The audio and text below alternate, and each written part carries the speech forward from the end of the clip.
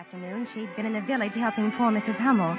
As soon as Beth had brought her chair up to the fire, I told Marmee my big news. News, Meg? What news, dear? I saw Mrs. King about the position, Marmee, and she's going to take me, $4 a week. Meg, I'm proud of you. Oh, they have a beautiful house, Marmee, and the children are sweet. I won't mind working at all. Was there any mail in the village, Marmee? A letter from Father? You don't think he'd forget to write us at Christmas, do you? Amy, dear, the letter's in my muff. A letter from Father. So he sent you all a little Christmas message. How do you do? Aunt March. Oh, Merry Christmas, Aunt March. How nice of you to come. Yes, it was nice of me to come. Here, Christmas remembrance for each of you. Meg. Thank you, Aunt March. Joe. Thank you, Aunt March. Amy. Thank you, Aunt March. Beth. Thank you, Aunt March. When I was a girl, my aunts didn't have to come to me. Oh, we plan to visit you tomorrow, Aunt March. One never knows if there will be a tomorrow. Well, have you heard from that foolish father of yours, waltzing away to war and leaving others to care for his family? We're very proud of Father, Aunt March, and there's nobody looking out for us. Joe. Hoity-toity. If your father'd listened to me, young ladies, you'd be better off today. I begged him not to invest his money with that swindler. If I told him once, Forgive me, Aunt March, but that was years ago and has nothing to do with now. Besides, it was our money that got lost, not yours. Don't be impertinent, miss. It's a waste of time to talk. Nobody listens to me anyhow. Merry Christmas. Merry Christmas, Aunt March, I'll walk out to your sleigh with you. And catch your death of cold while you're about it. Aunt March, you still want me to work for you, don't you? Fine time to ask me. Well, I'd like to be your companion. A companion should be companionable, young woman. Yeah, I will be, I promise. I am willing to bury the hatchet. Very well, then. Come over after the holidays. And bring an apron. Hi, thank you, Auntie. Merry Christmas.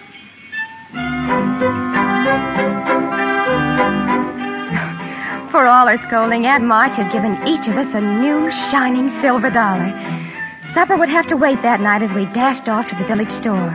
And later, after we wrapped the presents we were giving to ourselves, Marmee took out the letter that had come from Papa. And give my girls my love and a kiss.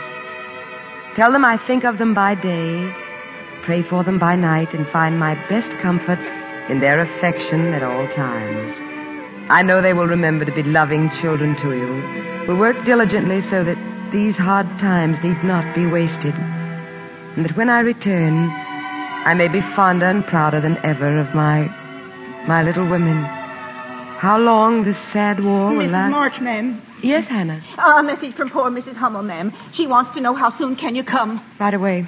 Amy, get my boots, dear. My wraps, Joe. Good night, my children. Good night, Mama. Don't wait up for me. I may be late. Merry Christmas. Merry Christmas. A fine Christmas Eve. Papa far away and Marmee out taking care of sick people. And our presents. They look so lonesome under the tree. And there's nothing for Marmee. Nothing.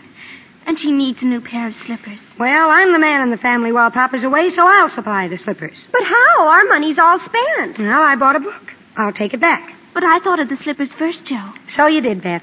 Well, then, I'll buy her army shoes, the very best to be had. And I'll get her a nice pair of gloves. Pink ones. A little bottle of cologne for me. Both Marmee and I just love cologne. Oh, but won't the stores be closed? Who cares? Come on, me hearties, we'll storm the citadel.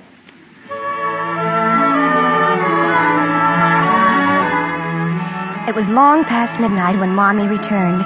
We were huddled at the top of the stairs. We couldn't see her as she stopped by the Christmas tree, but we knew that she had found our presents. But why is she crying? I can hear Marmee and she's crying. Doesn't she like our presents? Come on now. Back to bed before she sees us. But why is she crying, Meg? Because she loves us, little Beth. And love and tears live very close together. Come on now. Sweet.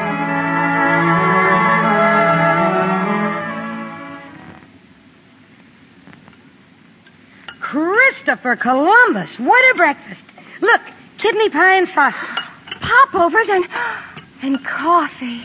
and everything. Merry Christmas, girl. Oh, Merry Christmas, Hannah. Hannah, you do beat the Dutch. Oh, I can remember when I served a breakfast like this every day. We must have been enormously rich. Well, kindly pass the popovers, Meg. Now wait for Marmee, Amy. Your mom's took breakfast and gone. She said she'll meet you all in church. Gone. Back to the Hummels.